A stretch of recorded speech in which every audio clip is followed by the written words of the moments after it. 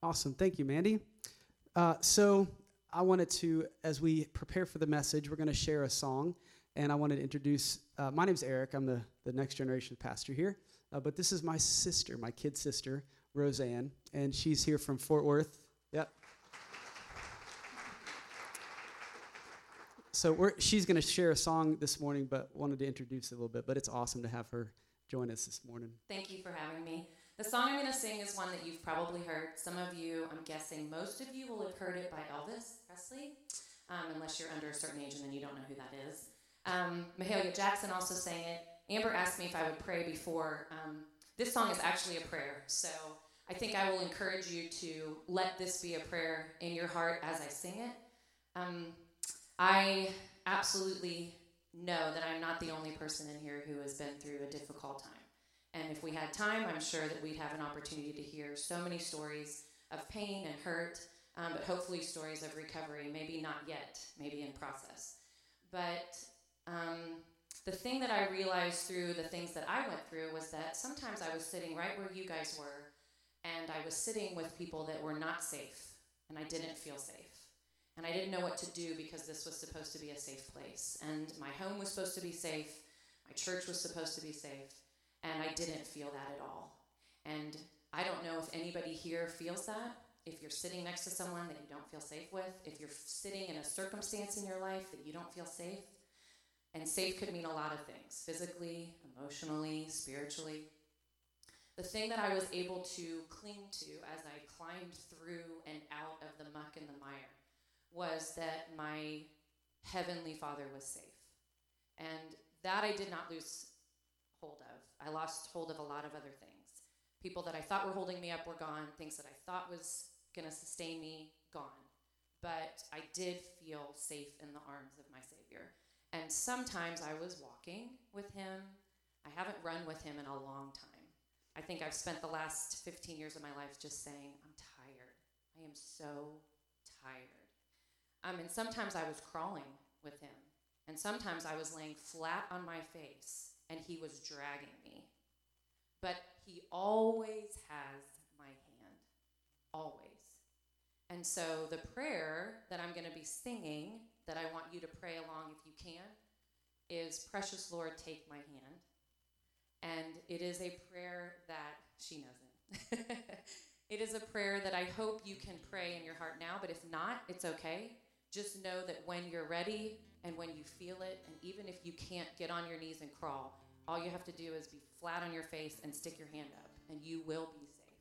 So, Precious Lord, take my hand is the prayer of my heart that I was able to pray when I couldn't pray anything else. So I hope it ministers to you. Precious Lord, take my hand, lead me on, let me stand.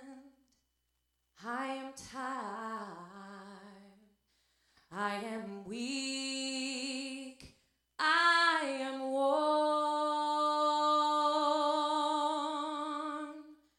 Through the storm,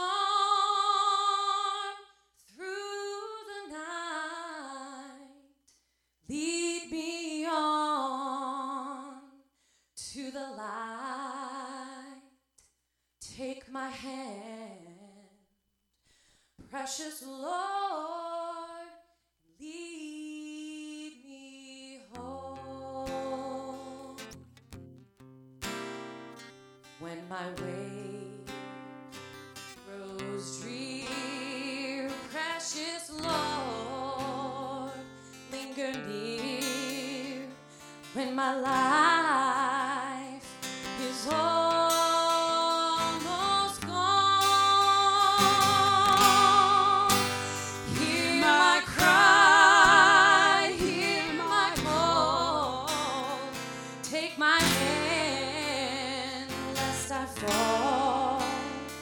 Take my hand, precious Lord, lead me home.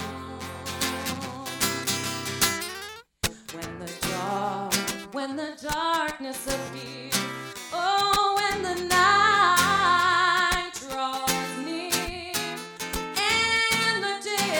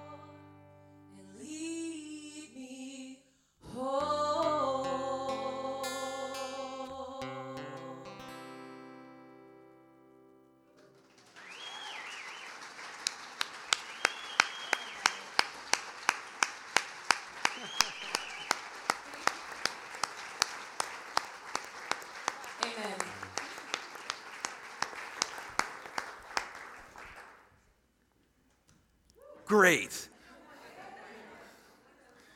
Well, there's your sermon for today. Everybody have a wonderful day. Oh my gosh. Roseanne, thank you so much. Eric, thank you so much. Wow.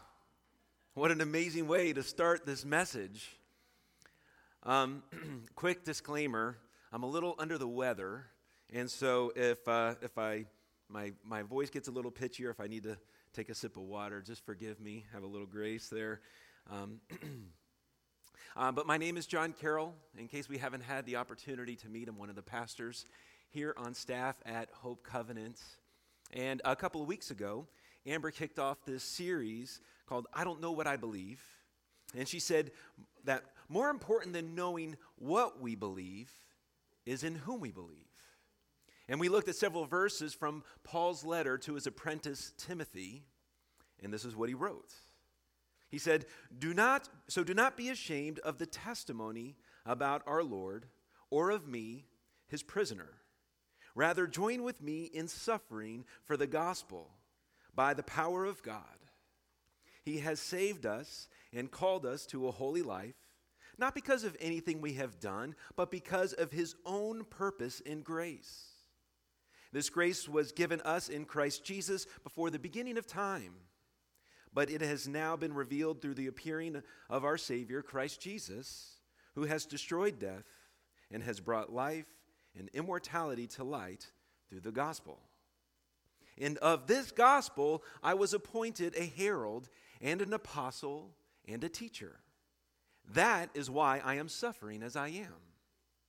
Yet this is no cause for shame, because I know whom I have believed, and am convinced that he is able to guard what I have entrusted to him until that day. What you have heard from me, keep as the pattern of sound teaching, with faith and love in Christ Jesus. Guard the good deposit that was entrusted to you. Guard it with the help of the Holy Spirit who lives in us. And there's a word that appears twice in this passage, and is the topic that I want to focus on today. And this word is suffering. And the word appears first in verse 8. Paul says, join me in suffering for the gospel. Now, that doesn't sound like a whole lot of fun. The Greek word for gospel is euangelion. It's kind of a funny word, euangelion, and it's literally translated as good news. So what part of suffering sounds like good news? Now, Paul could have said, hey, join me for prayer. Okay, that sounds like fun. Okay, or he could have said, join me for comfort. That sounds like fun too. Or join me for a cheeseburger and a cold beverage. That sounds really good. But he doesn't. And then in verse 11 and 12, Paul goes on to say, and of this gospel I was appointed a herald and an apostle and a teacher. That is why I'm suffering as I am. He basically repeats the call, this invitation to suffer for the gospel. And the reason he does this is to tell Timothy that suffering is a part of life. But it doesn't have to be the end of his life. God is still at work, and he can redeem your suffering. Paul says, you want to see the proof of God's grace in my life? Look at my wounds. Look at my bruises. Look at my scars. They are evidence of his suffering. And the reality is, we all have wounds. We all have scars. And sometimes we doubt God's goodness or even God's existence because of our suffering. And I want to take a look at this passage, verses 11 and 12 again, and talk about this and that. Most people look at the gospel through the lens of suffering. Paul sees things differently because of whom he believes. He looks at suffering through the lens of the gospel. He says, I don't look at this gospel through that suffering. He says, I look at that suffering through this gospel. And when I do, I can see the evidence of God's grace, God's redemptive activity in my life. And that really sets the stage for what I want to dive into today, the idea of faith and pain and suffering in God. In a book called The Problem of Pain, C.S. Lewis wrote this: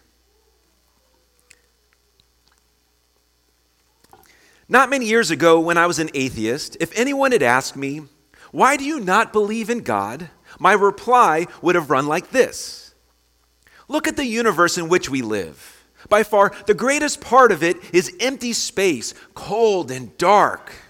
On earth, life is so arranged that all forms of it can live only by preying on one another. In higher forms of life, there appears a quality called consciousness, which enables creatures to suffer pain.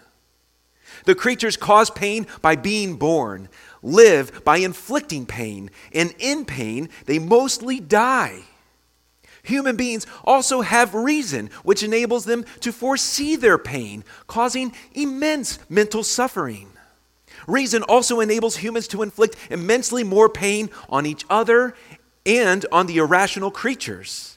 This power that they have exploited to the full. Their history is largely a record of crime, war, disease, and terror. Furthermore, the universe will one day cease to be. Every race that comes into being in any part of the universe is doomed. All stories will come to nothing. All life will turn out in the end to have been a transitory and senseless contortion upon the idiotic face of infinite matter. If you ask me to believe that this is the work of benevolent and omnipotent spirit, I reply that all the evidence points in the opposite direction." By the way, happy Sunday. I didn't mean to bum you out with something this heavy, okay? But it's really an important question. Does the existence of suffering, pain, and evil in the world prove that God does not exist? It's a huge question in our day and in our world, and maybe for some folks here. Interestingly, rather than try to sweep this under the rug, the Bible itself is full of very direct expressions of anguish and confusion and rage about suffering and pain. The wisdom literature, the book of Job, and much of the Psalms and Ecclesiastes is more about this than anything else. The book of Job is all about suffering.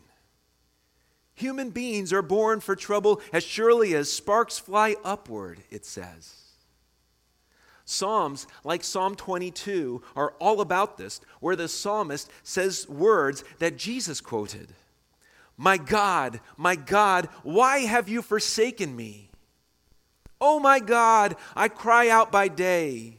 You do not answer. I cry out by night. I'm not settled.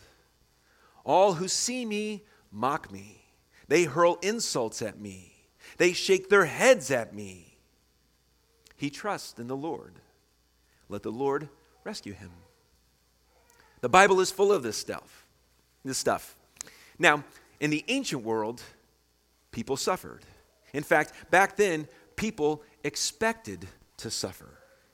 In the ancient world, 1 out of every 5 children died before they were 1 year old. That was just the reality. In the ancient world, half of all children did not reach the age of 10. So frankly, they knew more about suffering than we do today. In the first century, there was a branch of Greek philosophy called Stoicism. And the Greek Stoics said, life is about developing the kind of character that can bear suffering without complaint. Just resign itself. And there was a Stoic by the name of Epictetus.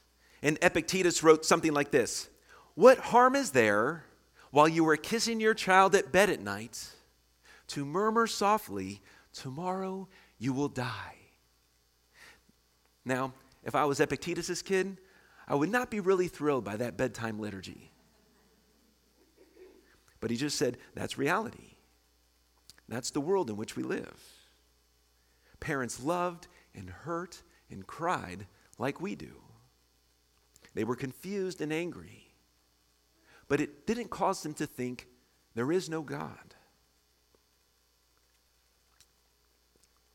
In his book, Walking with God Through Pain and Suffering, Pastor Tim Keller writes that what's different in our day is not that we suffer more. With technology, medicine, anesthesia, and so forth, we're actually in way better shape than anybody has ever been. What's different is we assume the universe should exist for our benefit.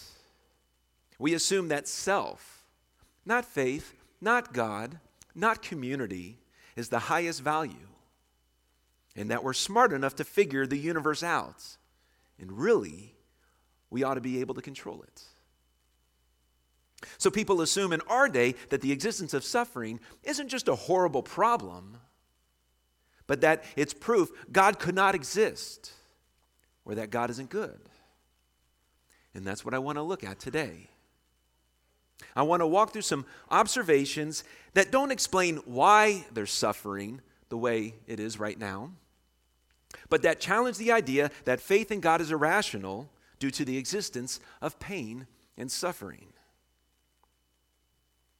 And so the first observation is this: the mere existence of pain does not prove the absence of love. The mere existence of pain does not prove the absence of love. We see this in everyday life all the time. A surgeon will allow pain to bring healing. Does the surgeon want to inflict pain? No. But there's good on the other side. A therapist will actually focus a client on sad memories to bring growth. Does the therapist want to inflict pain? No. But there's good on the other side. If you're a parent and your kid is being a noisy, selfish, irritating, whiny brat driving you crazy, you might discipline them. Do you want to inflict pain?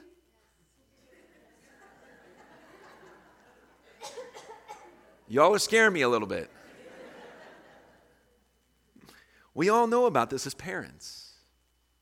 Parenting and love and pain is a package deal. When our son Aiden, our firstborn, was a little baby, we took him to the doctor and he got his first shot. I'll never forget it. It was awful. Up until that moment, everything we did from when he first arrived was to protect him, to shield him, to comfort him, to take care of him. He trusted us. I felt so bad. We brought him to the doctor, and he got out this giant needle and shoved it into that tender, pink little skin. And his eyes got really big, and he started to cry, and he looked right at me like, "How could you do this to me?" So I picked him up in my arms and I said, "Oh, honey, this was Mommy's idea. I would never do this to you."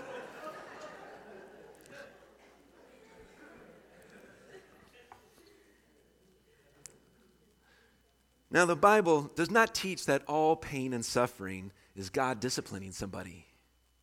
Christians get kind of mixed up about this sometimes. There actually is, in another religion, a doctrine called karma. That is kind of built around the idea that if you're experiencing pain now, then it's probably retribution for something you've done in the past. Okay? That's not in the Bible. Karma is not Christian. And there's no simple formula about everybody getting good or suffering because they deserve it. In fact, Jesus says God causes the sun to rise on the good and the evil. God sends the rain on the righteous and the unrighteous. Suffering comes to everybody. Good comes to everybody. But the existence of pain does not prove the absence of purpose or love. Second observation. The existence of evil is the result of the fall. It's not part of God's original creation. Okay? The existence of evil is the result of the fall. It's not part of God's original creation. This is part of the teachings of Christianity, of the Bible, that there is a way things are supposed to be. That's a really important idea. There's a way that things are supposed to be, and the way doesn't include pain and suffering and evil. The pain and suffering and evil came about because people are free and choose sin. C.S. Lewis writes about this. He says, "And free will is what has made evil possible. Why then did God give them free will? Because free will, though it makes evil possible, is also the only thing that makes possible any love or goodness or joy worth having. A world of autonoma, of creatures that worked like machines, would hardly be worth creating. And there was actually a movie about that idea some time ago called The Stepford Wives. Anybody ever see The Stepford Wives? It's a suburb where real-life wives actually get replaced by identical-looking but robot wives. Now think about this for a moment. If you're a husband, imagine this could actually happen. Would you want it? Would you want your real-life, challenging, sometimes difficult, flesh and blood wife replaced by a robotic version of herself who was always smiling, always cooking your favorite meals, always laughing at your favorite jokes, scheduling your favorite activities, doing whatever she needed to make you happy? Would you want that?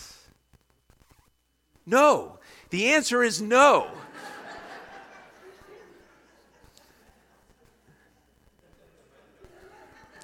You're not doing yourself any favors by saying yes. Anyways.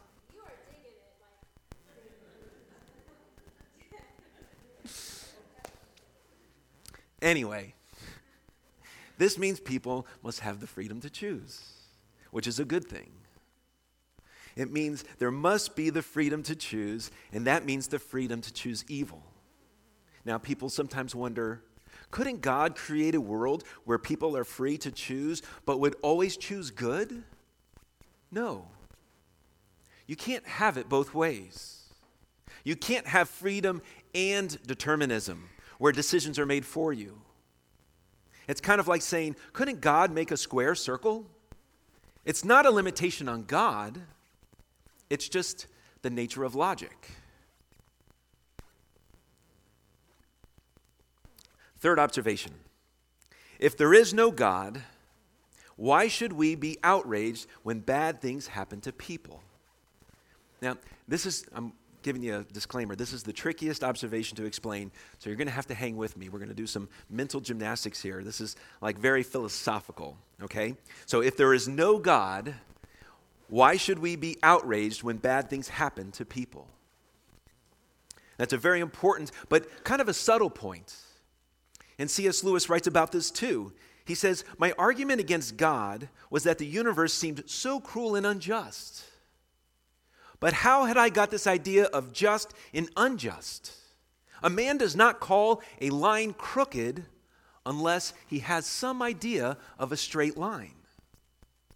In other words, the argument against God based on pain and suffering is that if there's pain and suffering in the world, it would not be just. It wouldn't be right for God to make a world like that. But the whole notion of justice implies a higher standard. This is not just about my preference or your preference. If the world is nothing but a machine, just jiggling atoms, okay, where did this idea come from? Okay, where did this idea come from that there is a way things are supposed to be? That higher standard. In one of the great pieces of writing of the 20th century, Letter from a Birmingham Jail, written by Martin Luther King Jr., and if you've never read this is a really amazing piece, and I highly recommend you look into it. It's worth reading. It's an amazing piece of moral and spiritual truth that he wrote while embracing suffering for the sake of God's justice. And there's an irony here because Paul's letter to Timothy was written from a jail cell, and MLK's letter to his friends was written from a jail cell too. This is part of what he writes. He's writing about how you know what a just law is. He says, a just law is a man-made code that squares with the moral law or the law of God. You see, Martin Luther King Jr. is saying if there was no higher law, there would be no way to tell what justice is. The whole civil rights movement, the whole movement for justice and racial reconciliation was built on the foundation of a higher law, of a just law rooted in God's law.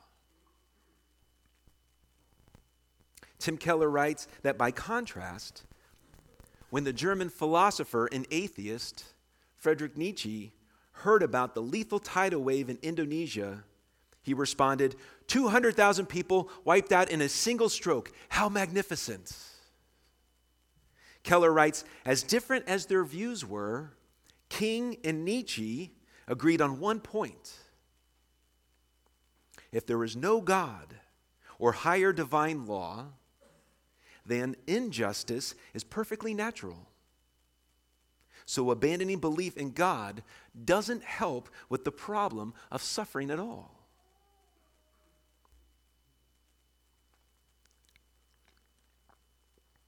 Fourth observation. In Jesus, we meet a God who will defeat suffering by suffering himself. In Jesus, we meet a God who will defeat suffering by suffering himself. And this is staggering. There is no other God like the God of Jesus. We could do a whole message just around the sufferings of Jesus. Born in a little manger, having to leave his home, flee infanticide, live in Egypt, face anti-Semitism there, live in a poor family, work as an obscure carpenter, go through ministry where he wept when his friend Lazarus died, where he wept over Jerusalem, where he was hungry, where he was thirsty, where he was tired, where he was in jail. When they cut him, he bled. They rejected him. His friends abandoned him. One of his disciples betrayed him. When they hung him, he died. He's called a man of sorrows. The writer of Hebrews says, during the days of Jesus' life on earth, he offered up prayers and petitions with fervent, meaning loud, cries and tears. Before this week, I never thought about Jesus' life being marked by loud cries and tears. Son though he was, he learned obedience from what he suffered. A couple of weeks ago, Amber told me about something that Mike Lemke said at a meeting here at our church. And it's kind of a fitting message for us today. So I invited Mike to share it with us, and we captured it on video. So let's go ahead and take a look.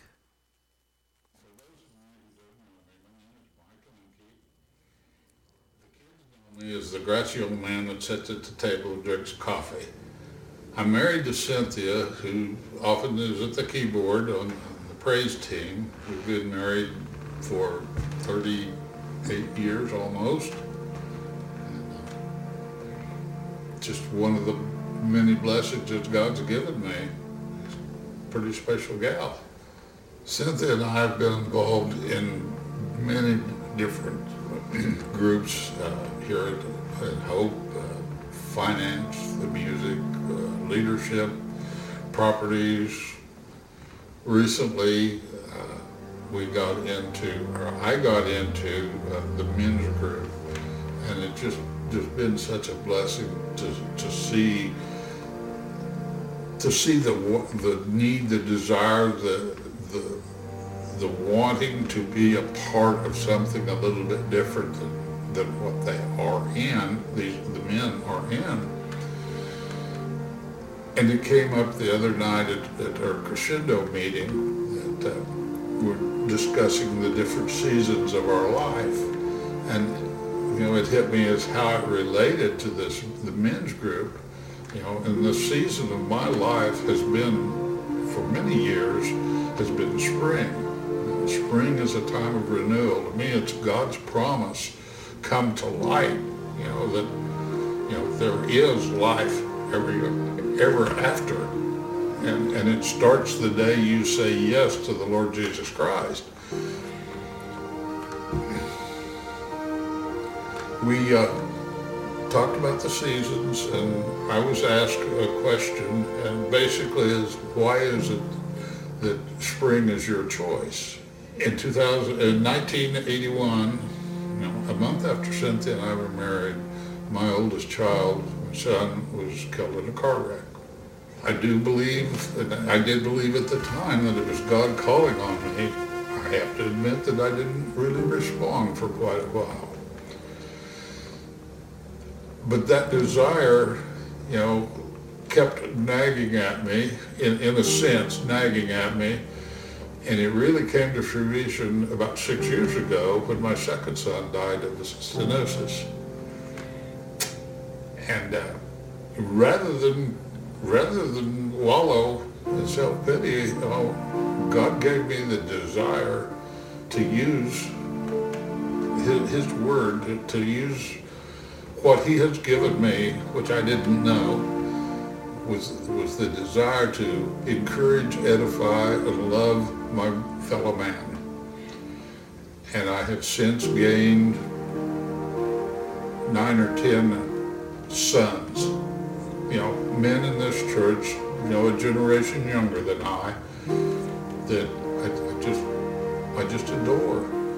How is it that you are able to be in a season of spring in the midst of all the suffering? It's because I believe God gave me life for a purpose, and that purpose is not to mourn, but to become the person that He has designed me to be, and to realize that He doesn't necessarily cause these things. He just allows them to happen, and how I view them is what makes the difference in me. God has taught me to listen to His word, to understand what it is He's trying to tell me, and that my sufferings are minuscule compared to what His Son's sufferings were. And if I look at life through my sufferings, I'm doomed. If I look at life through Christ and His sufferings, it's joy.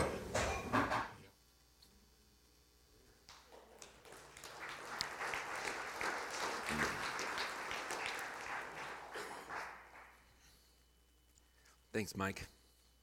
The Apostle Paul and Mike Lemke share the same lens. They look at that suffering through this gospel. Mike lost 2 sons, but God provided 9, 10 more. And I want to say that to anybody who's carrying a burden that's crushing you, or that you've been hiding or living with all by yourself, you're not alone. Not here. I just want to say to all of us who are following Jesus, no matter how we think our lives are going, there's no suffering anywhere that isn't a part of our story. In Jesus, we meet a God who suffers with us. And as followers of Jesus, we are called to walk this road together and to carry one another's burdens. One last observation. This is why we do this, because of the hope that lies within us. The perspective of God, the reality of God on the other side of death will take your breath away. God is up to something we cannot even get our arms around. This comes up with the New Testament writers over and over again. This is a claim about reality you have to think about. You have to decide about. The Apostle Paul puts it like this: therefore, we do not lose heart. Though outwardly we are wasting away, yet inwardly we are being renewed day by day. Think about these words. For our light and momentary troubles are achieving for us an eternal glory that far outweighs them all. Put them on a scale, Paul says. Here's what we're going through right now. Here's what lies before us. This is so great that, by contrast, whatever this is can only be described as light and momentary. By the way, Those are not the words of a comfortable suburbanite. Paul was whipped, beaten, stoned, shipwrecked, persecuted, ridiculed, opposed, arrested, imprisoned, executed, and he had nothing. And the description of all of that is light and momentary. For the sake of Jesus, for what lies before me, for an eternal weight of glory, light and momentary. This is a claim about how things are. And I wanted to show this in the most concrete way I could. This is the best way I could think of how to do it. There's a little video, it just takes a minute, and it's a little kid, and he's going down a ski jump for the first time. It scares him out of his wits. And there's this before and after contrast, and it's a little parable about what life is like on the other side. So let's take another look at the screen for just a moment. I'll be fine. Have fun. I'll do it. Well,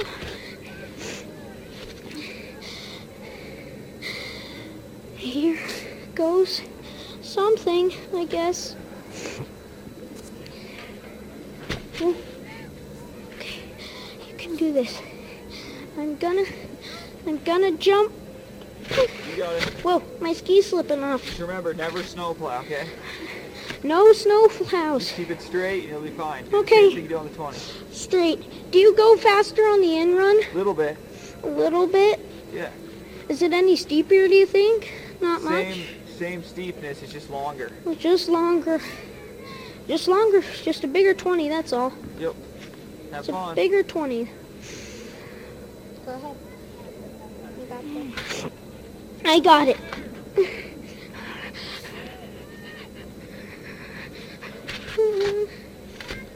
It's fine. You'll be fine. Okay. Here The longer you wait, you'll be more scared. I go.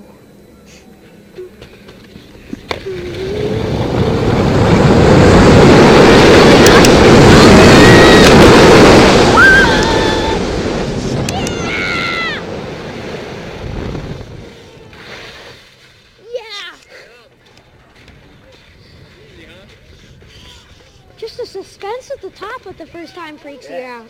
That's the only thing. It's so fun. Huh? 60 seems like nothing now. Whoa! Isn't that fabulous? See, that's the eternal weight of glory. Woohoo! It was just suspense at the top, that's all. One day, you're going to go down that jump. That's called death. And Jesus says, the one who trusts me, the one who believes in me, will never taste death.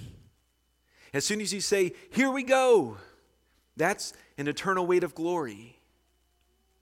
Now, when you're in the ski box on this side, where you are right now, you would love to be excused from all of the fear and all of the anxiety and all of the terror and all of the awfulness of it. But on the other side of the jump, Paul says, all that experience doesn't get erased, doesn't get removed, it gets redeemed. Paul is saying, the resurrected Jesus is saying, the redemption of all things throughout all eternity will be more glorious than you can possibly imagine. So whatever you're going through, don't you lose heart. You lose a child. You lose a spouse. Your heart is wrecked. You go through a divorce. You're depressed. You get fired. You're all alone. You feel guilty because of something you've done. You've been abused, or you've abused somebody. Your health is gone. You're scared to death. To everybody who is suffering, you are not at the end of your run. We are still on this side of the jump. There is an eternal weight of glory that is waiting for you. And when it comes, and one day it will come, We will say to each other through all eternity, light and momentary, light and momentary. He redeemed it all. He was up to something so good and so enormous, and we had no idea. But now we know. In the meantime, you are not alone. You are not alone. We gathered together to love each other and carry our burdens. And if you've been carrying one, it would be a great day to just set it down. Would you bow your heads right now? Close your eyes. This is a time to pray for one another. People are carrying fear, a broken heart, a secret, a shame. Just give it to God and allow yourself to be loved by your neighbors. And so I'm going to ask you, if you would, if you could just maybe put your hand on the back of the person next to you, or grab their hand, or put an arm around their shoulder. There are some people here right now who are feeling really alone. There are some folks here right now whose hearts have been broken. There are some people here right now, and maybe it's you. And it was all you could do to get yourself out of bed this morning and come here. Today we come to the man of sorrows. And it's a fitting image and a fitting time to do this. As we journey through the Lenten season, the 40-day period leading up to Easter, we bring all of our tears, all of our grief, all of our suffering, all of our disappointments to the foot of this great cross, the place of ultimate suffering that has become, by the grace of a suffering God, the place of ultimate hope. We don't seek comfort, we seek a cross. Oh, Heavenly Father, great physician and good shepherd, crucified carpenter and risen Lord, will you visit every breaking heart right now with comfort and hope? Will you give to every man and every woman in this room the strength to endure whatever it is they have to bear? Would you make this church, God, a community where nobody hides and nobody lives in secret or in a dark corner, but there's light and love?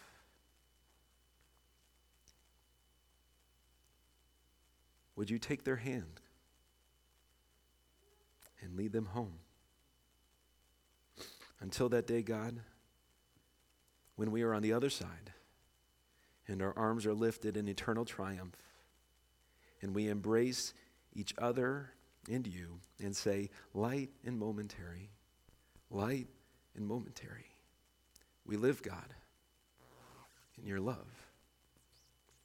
It's in Jesus' name we pray. Amen. When you came in this morning, you should have received a Lenten reflection card. And this is a time and a space for you to reflect on the scripture passage for today, which is located at the bottom. Maybe you want to reflect on something that you heard today in the message. And there's this giant white space here for you to just jot your thoughts. And if you're not ready to do that now, maybe you can tuck it in your Bible, tuck it in your purse or in your pocket and just take it home.